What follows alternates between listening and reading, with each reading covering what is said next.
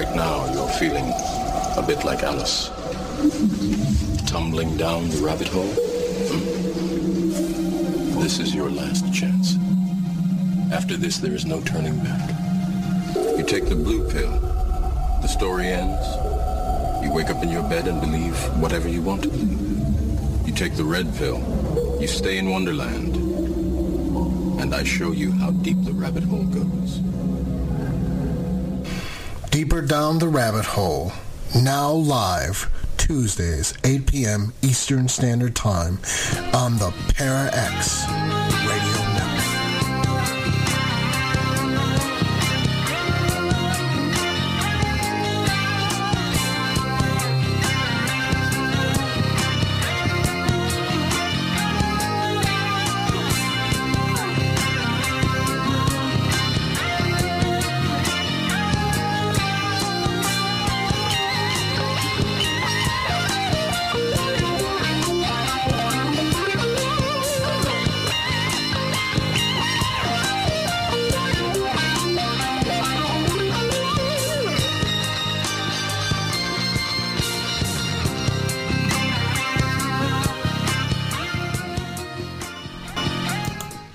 Hello and welcome to this week's episode of Deeper Down the Rabbit Hole. This is your host, Jason M. Caldwell, and I'm here this week with Zachary Louie. How are you doing this week, Zach? I'm doing great, Jason. How are you doing? I'm doing great, man.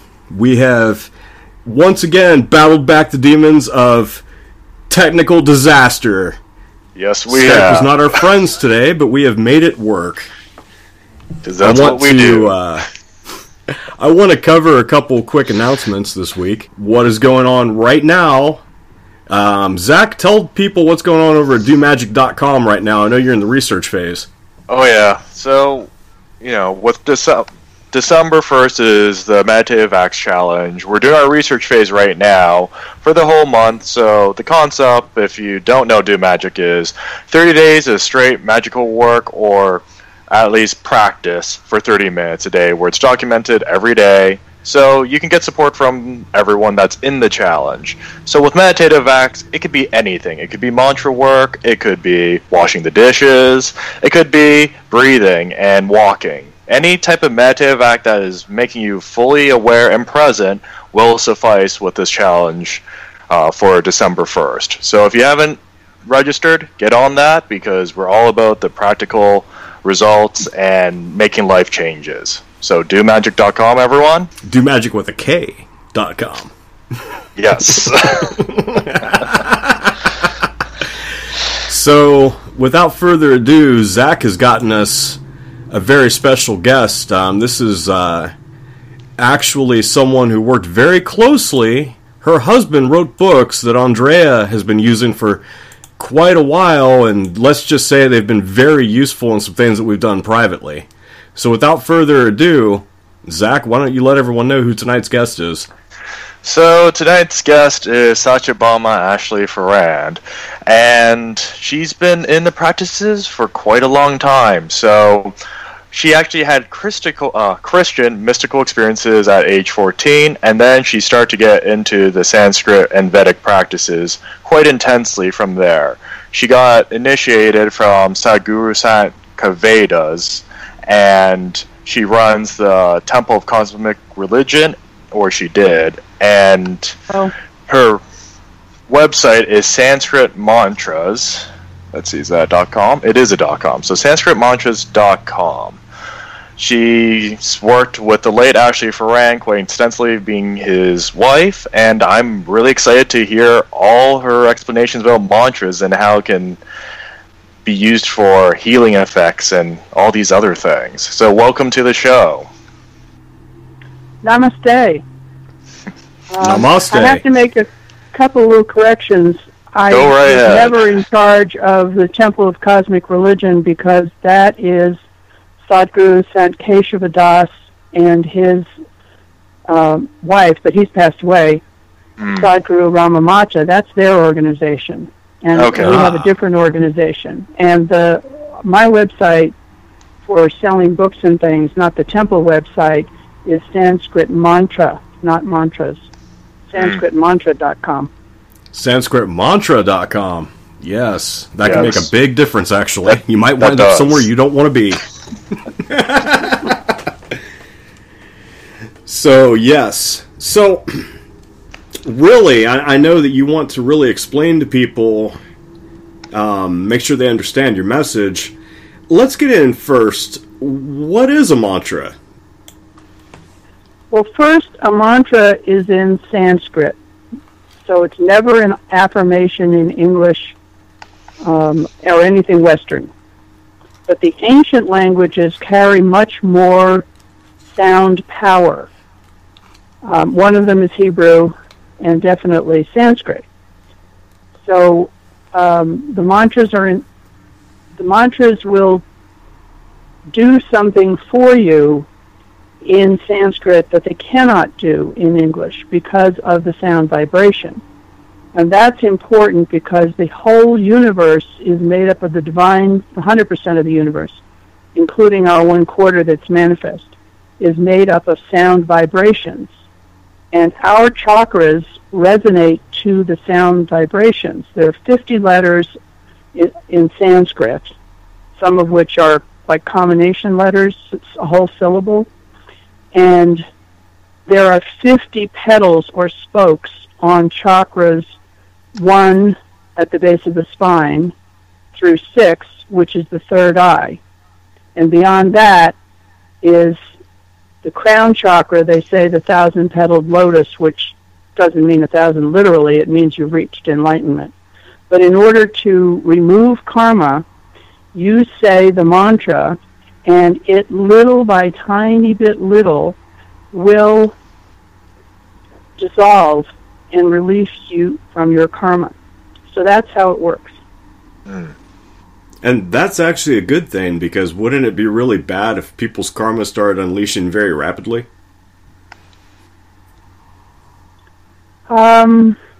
It could be a shock to the system, the body-mind personality system, yes. But that's rare. That's really rare. I mean, there are people who try to do things to force it, but the truth is, if you look at some of the chat groups, everybody talks about they've reached enlightenment or blah, blah, blah. And I will tell you, anybody who says they've reached enlightenment definitely hasn't, because they don't even know what it is. Why are you still having flame wars on the internet if you're so enlightened? Exactly. Yeah, right. Yeah, that's Right. a good point.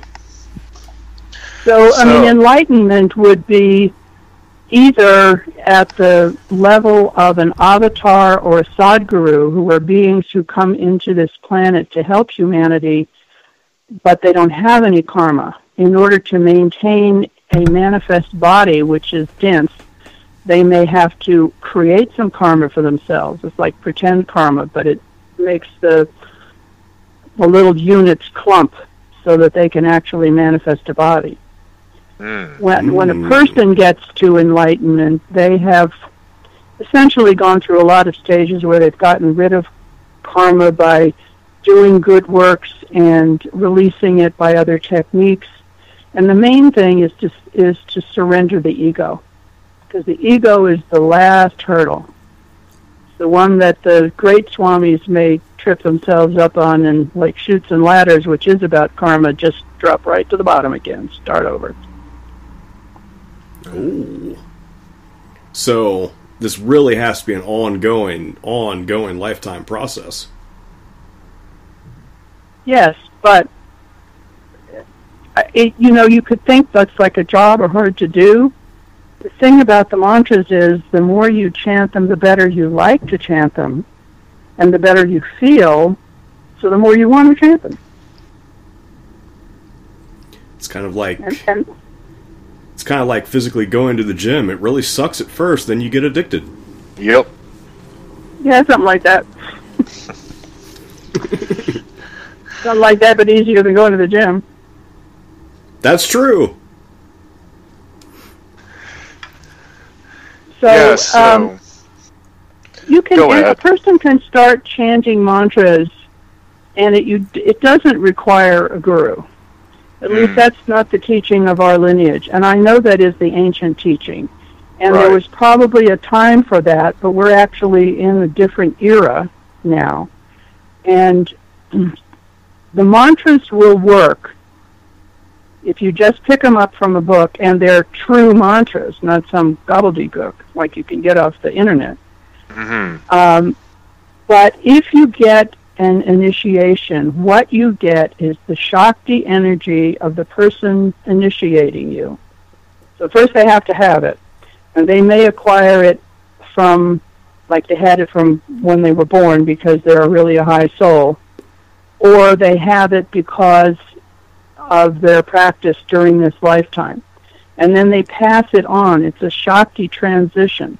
Shakti transmission. So now, that what you get is their energy giving you a boost. Is not that Shakti transmission a feminine force of sorts? It is most definitely a feminine force, but it's not restricted to women to be able to transmit. It's a human force. It's just that in the world of duality, there are male and female lunar and solar energies, and men have to work harder to get their kundalini to come up, simply because women have more Shakti available in order to do to conceive, carry a child, and take care of it. Because if you don't have any Shakti energy, you can't do that. I know that Zach had a really good question about the logistics of not being able to have a personal guru. Well, right. So, I mean, she was getting into a little bit about that, but the more specific question really would come down to, I know when it comes to more of the ancient Sanskrit, they're really particular around the vocalizations of the sounds. And if you're not doing the sound, it's completely wrong. And it'll give you a different vibration, hence a different intention or result. So what's your take on that, Satyabhama? It's true, but if you do pronounce it exactly right, which is not Krishnaya in a mantra, it's Krishnaya, but your intention is for a certain result, which may be spiritual, or it may be healing, or it may be prosperity, whatever your intention is, it will override your mistakes. And there are even mantras that are taught in India that say, God, please forgive me if I've made any wrong intention or made it in wrong pronunciation. Please accept my mantras. So otherwise, the Tibetan mantras are very powerful, but they can't pronounce Sanskrit. It's kind of a pidgin Sanskrit, and yet they're very, very powerful. Now, I know that in Western magic, I've gotten into many arguments with purists. So I would bet, because I fully believe in intention can override mistakes. Intention can override having every intricate detail correct. But I bet you've gotten into quite a bit of debates over the years about that. Not personally. Okay. You've been lucky. I see Indians on different chat groups who will talk about it in that traditional way. But that's really not what our gurus taught, or, I've not been confronted with it, probably because I'm not Indian. But our gurus, their whole mission, just like Vivekananda, just like Yogananda, and the disciples of Swami Shivananda, who came to America, all of them came to save the religion from its being forgotten in India.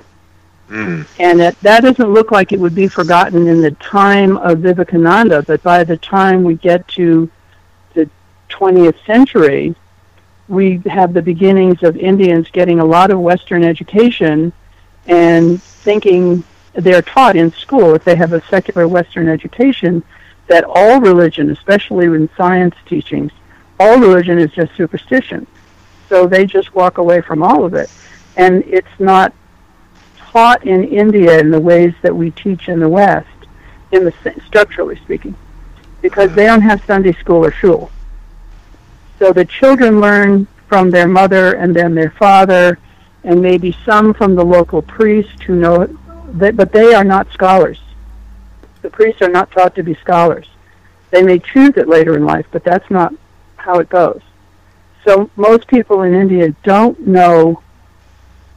They're losing it. So that's why our guru came and taught. He said he came to teach the teachers, and he didn't want a big group. He did everything he could and to get in the way of having a big group. But he has had followers who learned the mantras, learned the pujas, and now teach them to others. Like, we have two self-study courses. One is on learning the mantras and becoming a mantra teacher to others, and the other one is learning the puja so you can chant it properly and perform it properly and make it available to others. And for those people who are certified after exams in each of these, if they get 2 certifications, they become a priest in our religious organization, which is Sanatana Dharma Satsang. Sanatana Dharma is the true name of Hinduism, and it means the ancient right way or righteous path. And satsang is fellowship. So I have a new temple because I moved it from Oregon. I have a new temple near the University of New Mexico, right off Route 66 in Albuquerque. And I do pujas there, and we do meditations. And then I travel and teach workshops, most of which were written by Namadeva Acharya of Thomas Ashley Foran. But I've written one on Shiva and one on Krishna. So, sort of like, have bag, will travel. Right. So, I mean, for the works that you wrote on Shiva and Krishna, I mean, can you go in a little more in depth for the audience? Just because I'm not sure, for the listeners, if they have any background who Shiva and Krishna are. Right. Well, in a sense, they are teaching constructs. And in another sense, they are divine ones. Not the complete divinity, but emanations thereof. Shiva's name actually does not appear anywhere in the Vedas, but some gurus decided at some point, sages gurus, that they wanted to personify consciousness as consciousness. So they gave it a name, and the word is Shiva, which means auspiciousness. And then they make stories around it, so that all of the various stories that come out in the workshops that Namadeva wrote, the ones that I wrote, come from the Puranas. But the Puranas were only written 6,000 to 8,000 years ago as teaching stories, so some of them differ from each other a bit. Before that, they didn't have Puranas. Quite different from the Darwin theory, the Indian theory, the Hindu theory of cosmology is when the one quarter was created, it was all divine. Everybody knew everything, millions and millions of couplets of verses. Everybody was completely telepathic. And that went on for millions of years until we get closer. But it devolved with each era. So as you get closer to our era in Dwapara Yuga, so that's going back about 1 million years, and you get late into Dwapara, you get the avatars coming, and you get them teaching, and you get the stories about them, and they have to write them down because people can't remember. So that's where you begin to get the writing of them. And now we're in an era that's called the Dark Age, which means spiritually dark. And it's sometimes confused with the name Kali, but it isn't Kali, double-A Kali, it's Kili. It's the short I in Sanskrit. And it means dark. Dark spiritually and nastier. But within that long age, which is 535,000 years, and we're about 8,000 years into it, we're in the short cycle, we're in two upswings. One is the astrological short cycle, in which we're in the Aquarian age, which is a really good cycle of doing things in groups. It's more spiritual cycle than the past one we were in the last 2,000 years. And at the same time, the sun has 12,000 year cycles. And in that cycle, we have moved from the age of the soul guru, the soul teacher, which is where you get some of those strict teachings, into Savitri, which is mass enlightenment. So it's not all bad news. That's all I'm saying, that if anybody wants to grow spiritually, the wind is at our back. Well, that's good to know. So, I mean, being in the Dark Age, is there any particular mantras you could recommend just to help people kind of work on themselves and get more enlightened and just kind of resolve the karma slowly or quickly if they want to? Yes. Yes and yes. There is one worship service that is prescribed for this dark age, and it's called the Satyanarayana Puja. And that puja worships, honors the Vedic creator, Satyanarayana, and his Shakti, who is Mahalakshmi. So Narayana comes in and begins the creation as a unitary body, both genders in one, and not a body, so no reproductive organs. We're not talking about that. We're just talking about the energies. And then they start to create, and they become Vishnu, which is all of the avatars originate from, and all of the Shakti of the avatar female come from Lakshmi.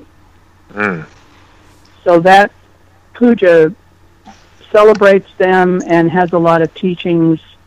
It has stories at the end. It's the only puja that you have to sit for the stories at the end.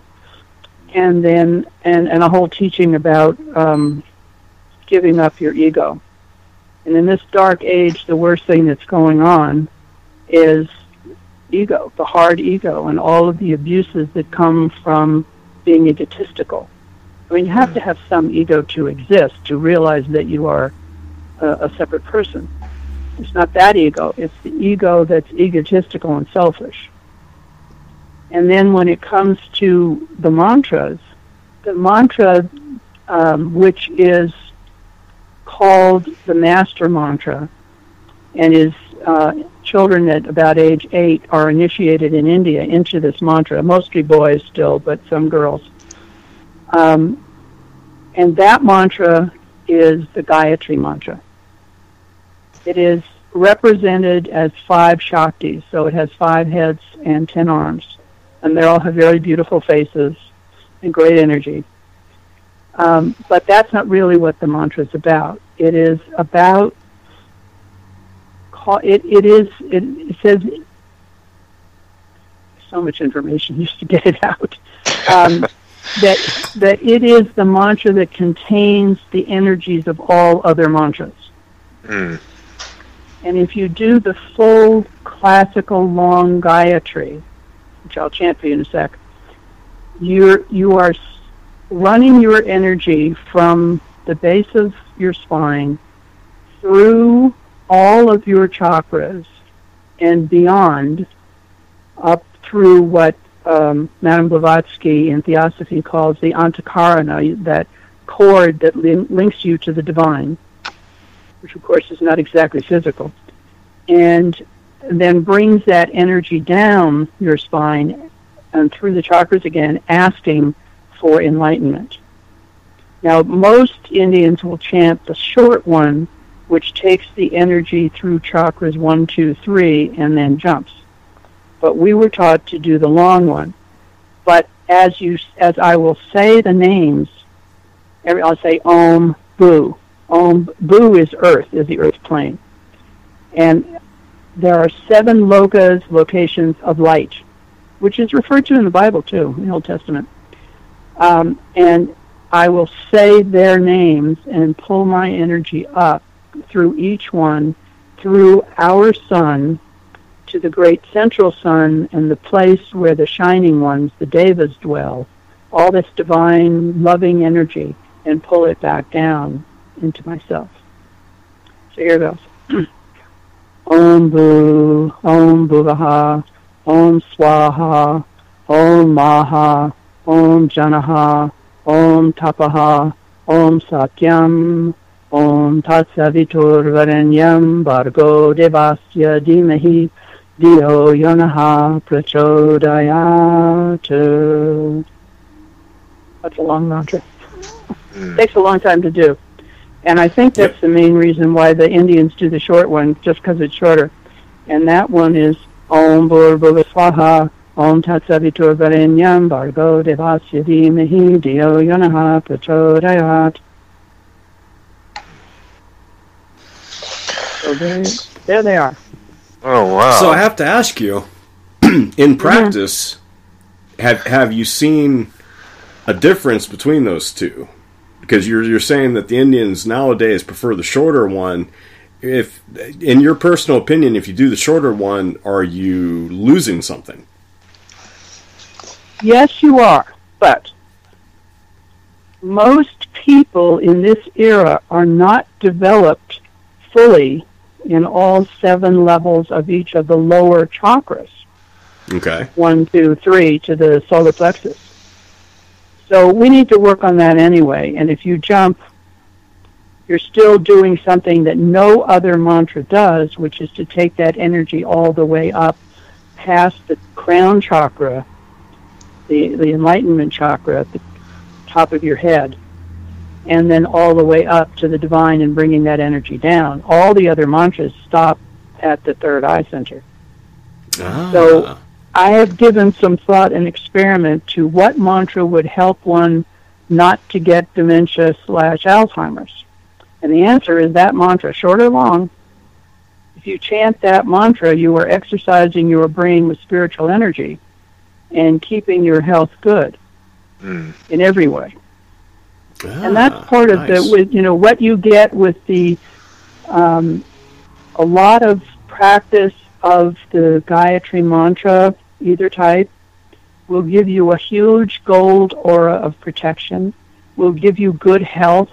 It will give you every siddhi or paranormal power you might want, but more importantly, the wisdom to use it properly.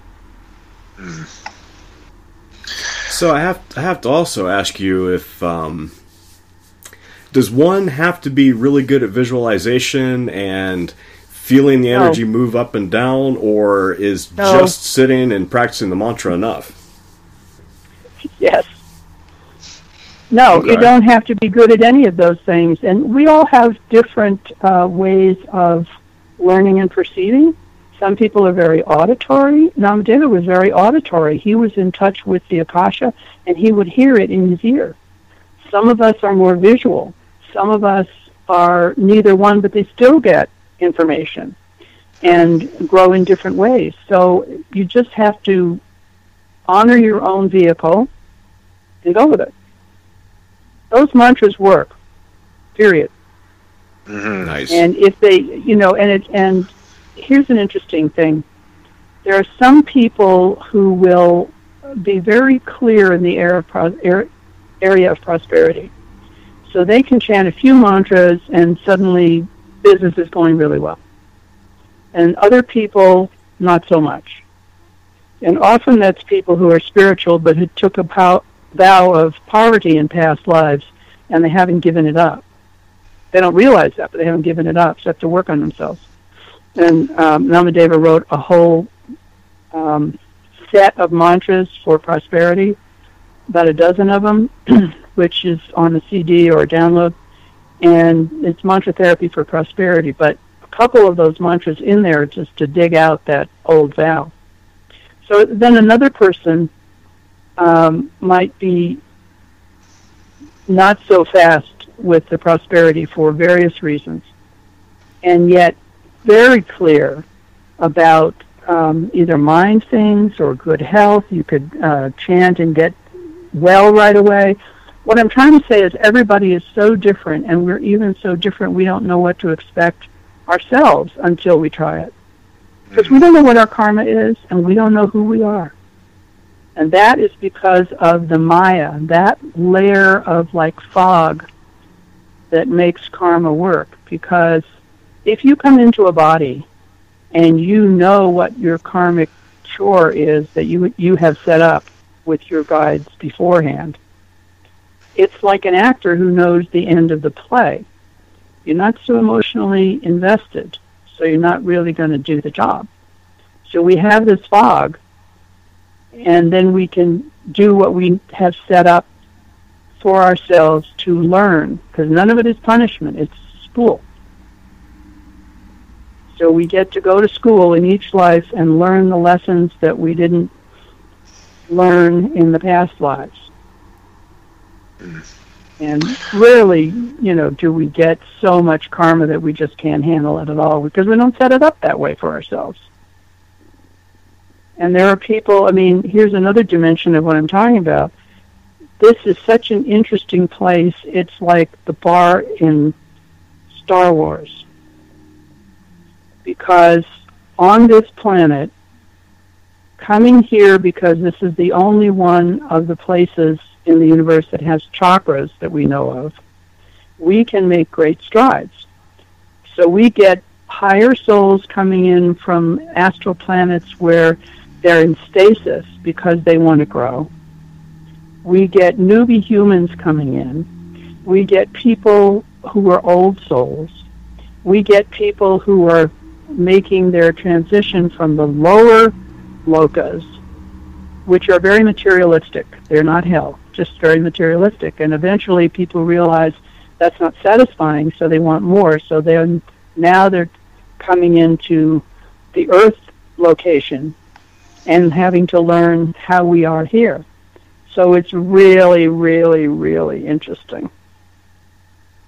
And most of us don't know who we are. People who come in from people who are more like avatars, but they're called avadutes, they can come in and they know exactly. And they may have come in, Ava means from outside our universe. They may have come in not fully enlightened, but it is said of them that most of them will stay because they take compassion on human beings and they stay to help. So some of them have become great gurus, like more recently Swami Shivananda, who of Rishikesh. He was an avadut. But guru is a job. Guru is a job. They don't all take on the job of guru. Guru is a job. You come in and you say, I'm going to dedicate my life to being a teacher. That's the job. And well, guru, certainly not an easy life either. Really, no, no. But you may be at the level where you have more insight, so you don't get your knickers in the twist so much. The guru is a principle, not a person. So that there is that longing that's within us. And my husband would teach that we have a newer chakra in the brain that's called the Guru chakra, which is becoming more and more dominant, meaning we are seeking more people are seeking. And the divine is always reaching out to us in loving energy. And it wasn't until a long time after the creation of the universe that a being came who is called Dattatreya, who is said to be the first guru to take a body. But that's at the heavenly level. He was not some person on the earth. That was long before Earth. Earth planet. So can you elaborate? Jason, you want to go, or? Well, I was just going to say that, I was going to throw in that, yes, I believe that we are in a time when people are seeking a lot more, and they don't know what the hell they're seeking. And it's funny, because time and time again I hear these stories about how the Christian church tries to latch on to people having that seeking mentality of craving something that they don't know what, and the church comes along and tries to go, oh, this is what you're seeking. Here, take this. And time again, oh, that's nice, but that's not it. And people have to get out of that trap to be able to go and seek out what it is they are seeking. I'm just throwing my 2 cents in there. Mm-hmm. I wouldn't disagree, but the problem with Christianity, which is something that makes me very sad, is that what Jesus and his followers taught was completely changed by Caesar. And the whole church was taken over and co-opted by the Romans to make people, you know, they were killing them, then they decided it would be smarter to just co-opt them. And they did that. And so lots of the teachings have nothing to do with what Jesus taught. And, you know, it has a powerful hold, but it isn't. On the other hand, there are very powerful, insightful Christian mystics that have been influential. And one of them, of course, is St. Francis. And there are Franciscans who are teaching the more spiritual side. They're really following him and are not caught in the trap that you're talking about. There is definitely a spiritual practice in Christianity as opposed to just following a set of do's and don'ts. Correct. Right. No, and you know, how you get to free yourself, I cannot say. You know, funny enough, Namadeva and I were both born into nominally Christian families who weren't interested in going to church. Mm-hmm. So that we skipped the dogma. As a child, I chose to go. I used to, you know, annoy my mother because she didn't want to take me. I went to the Episcopal Church, which was the one in my neighborhood, and it was the one she'd gone to as a child, but she just never got interested in it. And Namadeva's grandmother used to take him sometimes to the Methodist Church, but either way, we didn't get caught in it, and we just kept seeking until we found what nourished us. And both of us, it was not... I kept seeking and stayed out for a while, and it was actually, I met Namadeva and Sadhguru Sankeshava Das the same night, the first weekend of December 80, when I had an inner vision calling to go to D.C. in a way that didn't make any sense to me until I was there a couple of months. And I had friends who had met Muktananda and other gurus, and I was fascinated by the idea. So I wanted to meet one, and I met somebody who lived there, and, you know, one thing led to another, and a year and about a week after we met, we married. It's just how it goes, right? But we were actually aware that we had been put together. I mean, not that minute, but like within that year, we became aware that we had been put together to continue the Guru's work, and that we'd volunteered before we came into these current lives. Well, that's pretty awesome. Yeah. Yeah, it was very awesome. It was hard to lose him. Real hard to lose him. It's been over 7 years now.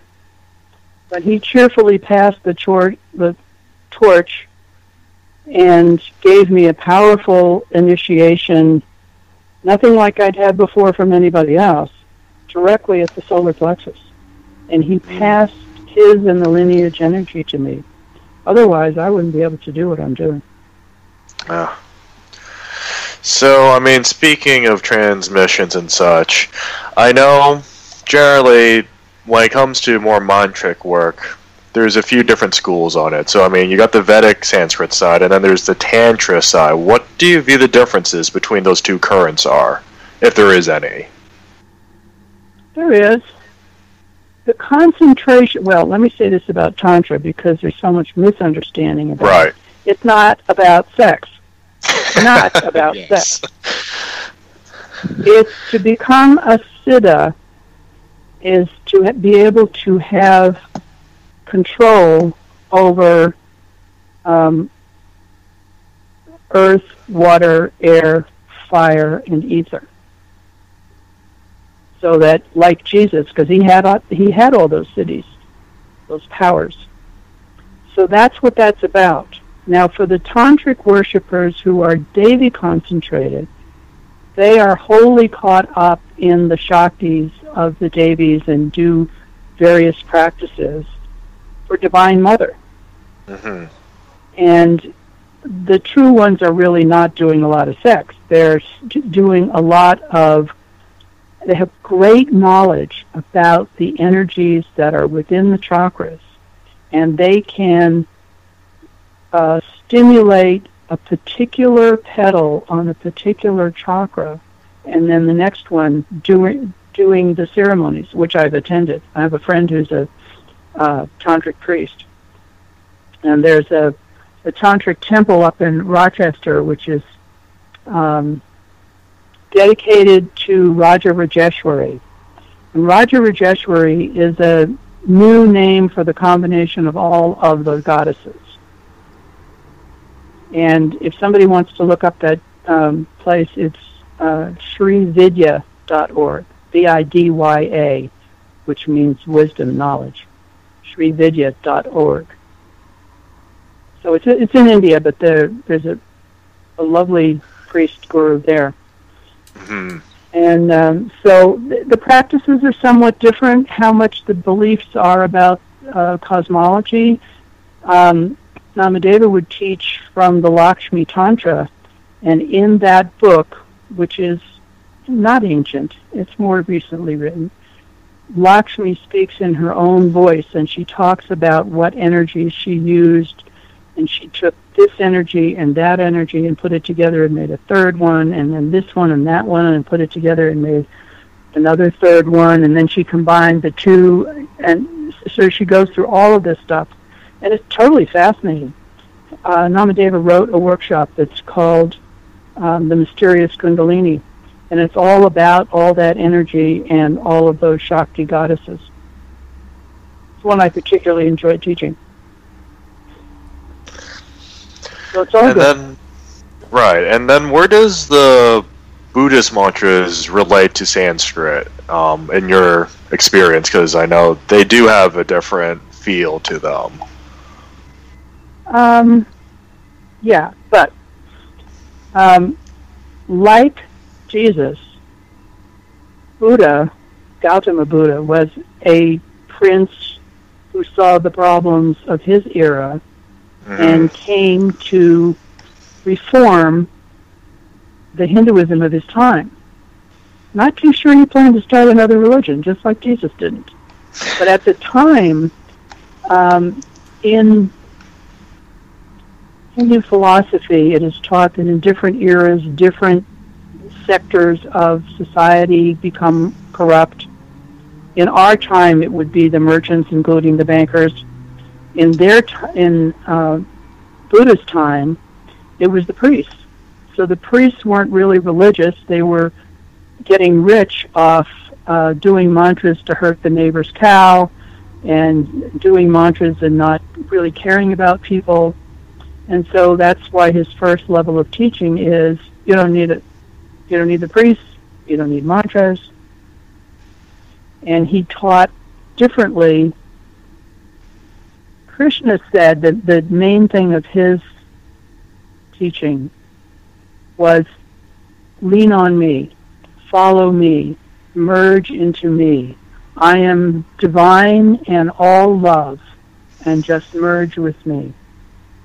So Buddha comes along several thousand years later, and he says, it's a do-it-yourself kit. If you are miserable, it's because of your own cravings, which is another way of talking about karma. So, take some distance from it, stop craving, and be happy. And so he had like 4 different teachings as he went on, and the last and more complex ones were saved in Tibet. But whereas they don't do mantras in what we used to call Indochina, those several countries, in China they do mantras. Yes. And so they do the one that they do for Kuan Yin is Om Namo Quan Shi Yin Pusa. And that is Sanskrit, garbled. Mm-hmm. But, it's all powerful. It is if you're sincere. The main saying of Hinduism is God is one. Many are the names. Many are the names of God. So any way you worship, Gurji would teach, any way that you worship, be sincere about it. Do it 100%, and you will get to your goal of enlightenment. I just like Hinduism. Fair enough. I like it. The pranayama and the mantras and the pujas are tools that you have in Hinduism and in Tibetan Buddhism, in Buddhism in general, that help you to get rid of your karma, help you to understand what's going on, help you to get rid of your karma. So I like something that has tools. It's a practical thing. There's a set of... Go ahead. No, I want to talk about experiences that can be had during this mantra work versus control, because I have found, in participating in some of these practices over the years, that one can have very profound visionary experiences during extended periods of mantra work, but a personal problem that I've had, I can lose control, and to the outsider, my mantra becomes something pretty insane. So, how does one experience what could be experienced during the mantra work without actually losing the mantra, or focusing so hard not to lose the mantra that they miss out on the experience? Are you talking about, where you may have, I've seen it happen, and it's happened to me too in chanting and mantra groups, particularly when Sadhguru Sankeshwar Das was present, where people would start twitching around and moving around and even crying out, that kind of thing? Is that what you're talking about? No, more like not twitching and crying out, but seeing, through the third eye, visual experiences, seeing very vivid visions, Right. a couple times even having experiences like speaking, seemingly, hallucinatorily, speaking with the deity that the puja was dedicated to. But at the same time, having the problem of physically losing the mantra during these deep experiences. Well, I think that's pretty normal. Okay. You're going to get into your vision and your experience, and the mantra is taking you on that boat ride or airplane.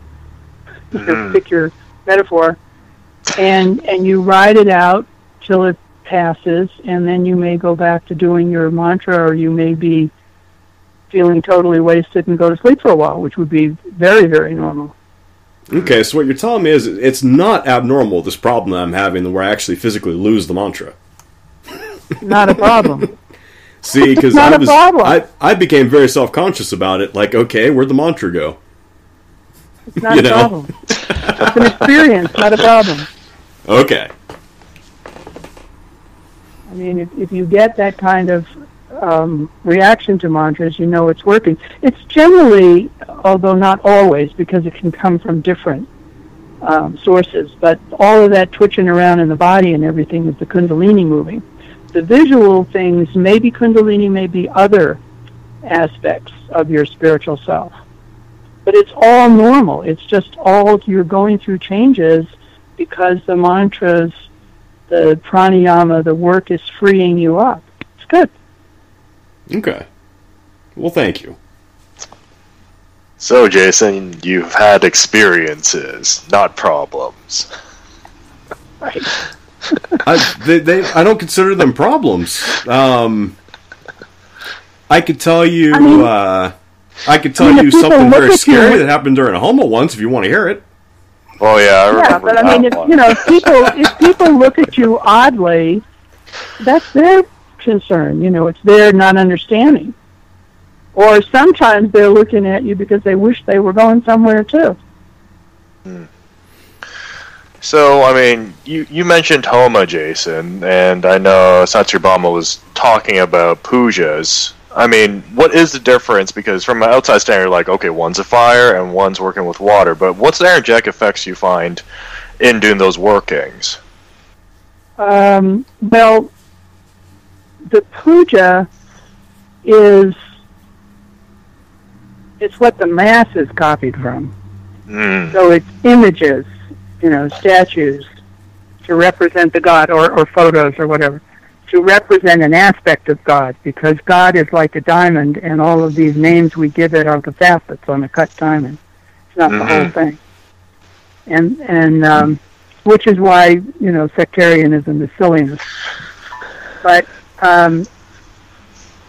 so then the image with chanting going on is bathed. And that's the first part of a puja. And then there's an offering or sacrifice as the second part of the puja. And in most pujas, one is offering food, offering red rice, which symbolizes, the red symbolizes Shakti, but you're offering that rice and you color it because you're showing it's a sacrifice. You're not going to eat that food. Or it's the daisies, the goddesses, like petals. So they like to be showered with flower petals. If you're doing a fire ceremony, which is usually called yajna, sometimes in northern Sanskrit they'll say yagya, instead of offering so much of the petals and the rice, which a little bit of is offered, you're offering spoons full of ghee, sesame oil, whatever, into the fire. And that is a Vedic fire ceremony.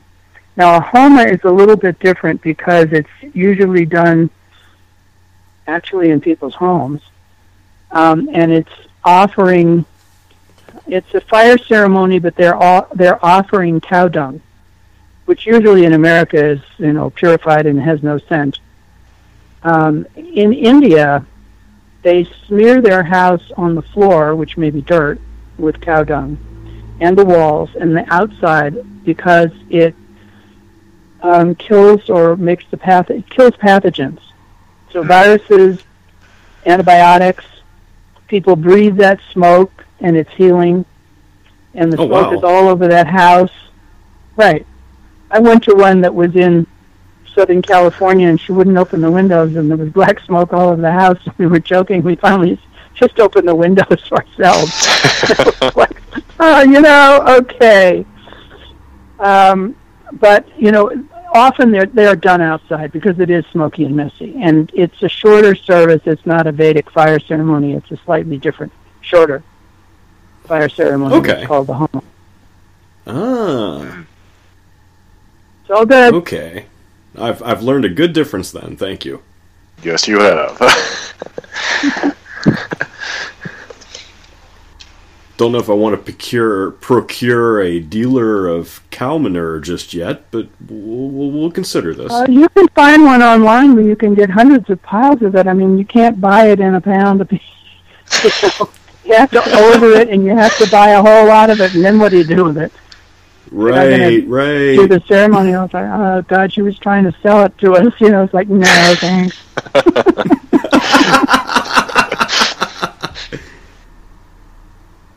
But I know somebody who used to go every, once a month, homeless people will do, and they usually do it outside, and it's very good energy, and it's a communal experience. All of these ceremonies are communal experiences, and that's a good thing because humans don't survive if they don't have a community. But also, in satsang, the teaching is that if you want to be a spiritual person, you need to hang out with other spiritual people.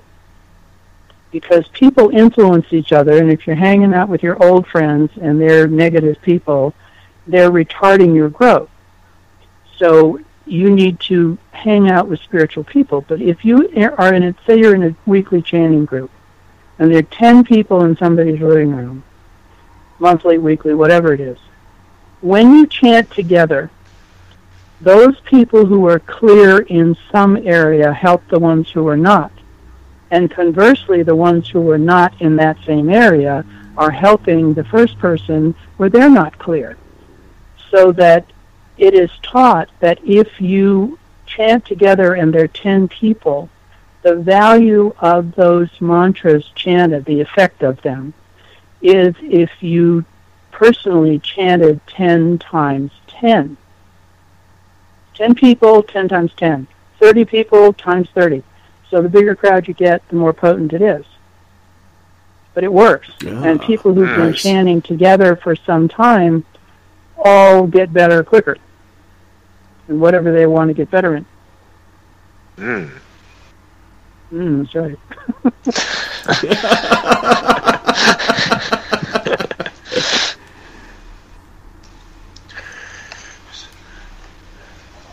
Yeah, it's interesting that you would say, because I know there's a lot of people that may go solo practitioner on things, but bring in this communal aspect does bring in a different twist, at least from a perspective for most people, I would think, because it either goes they're doing solo practices or they're just doing communal practices, I find in my experience.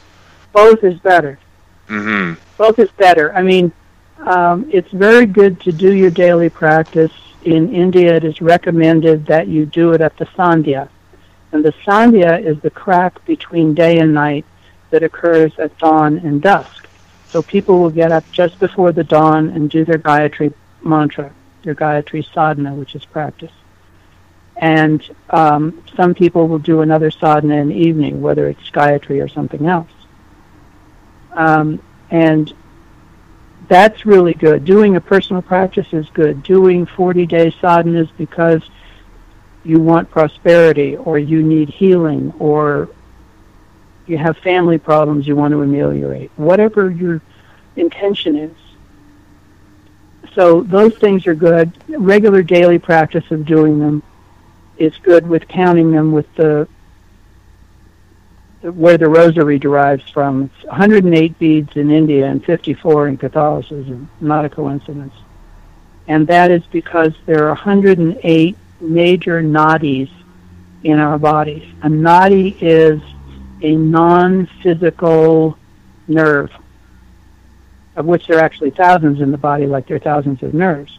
But this is the main channels, and the idea is you want to get the mantra energy and the release of it through all of your major channels every time you chant. So you do a minimum of 108 of whatever you're doing.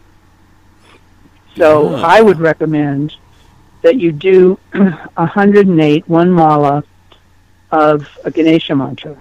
Then it's pretty much the most popular Ganesha mantra, which is actually, it's Ganesha, who's also a unitary body. It's Ganesha's feminine side.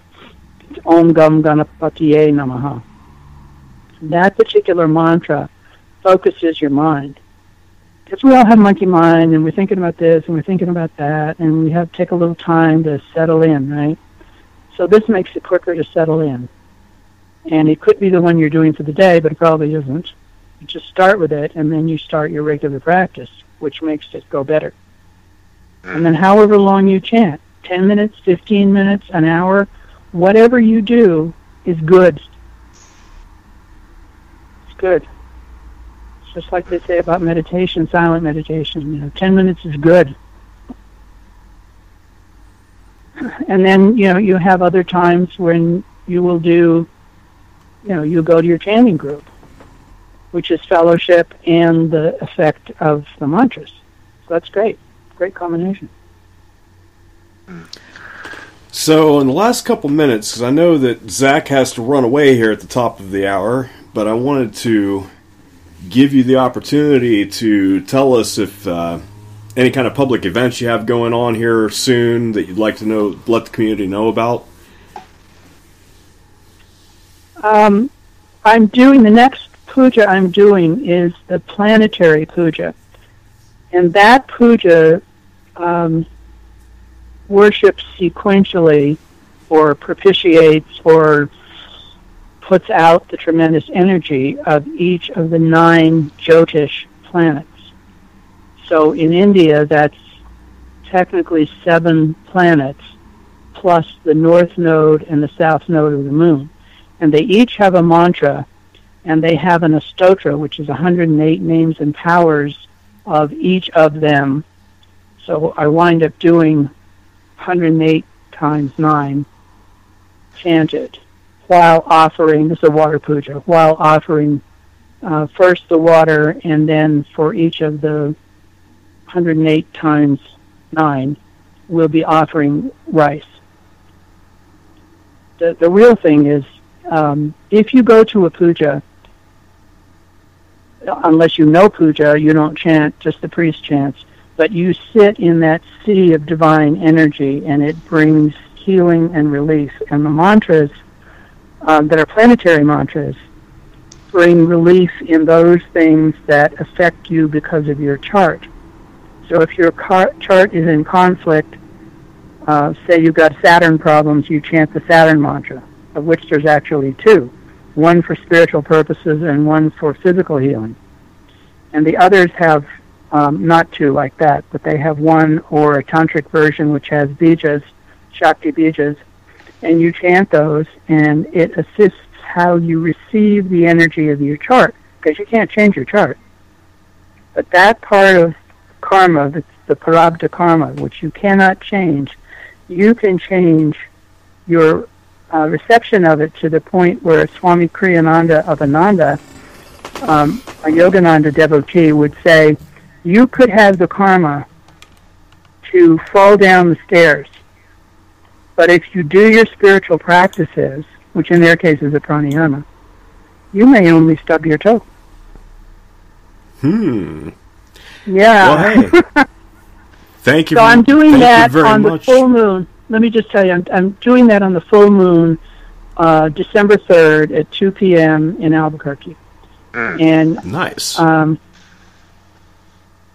I don't know if you can, put up my website, or I have a separate website for the temple. If you can put it up, I'll send it to you, and you can put it up on your... Yeah, if you would, send that to Zach, and we'll put it up on the website this week. Yep. Great. That would be great. So anybody who can come, and there are some people who will send me money in advance because I will pray for those people individually before the puja, and then they will be remembered in the puja. And I'm getting good feedback that it's helping them. So if anybody wants to participate that way, distance is no issue. All right. Well, thank you. Excellent. Thank you. I'm going to let the Illuminist take us on out, and stay on the line. I got a couple things to tell you after the outro. Thank you much. Okay.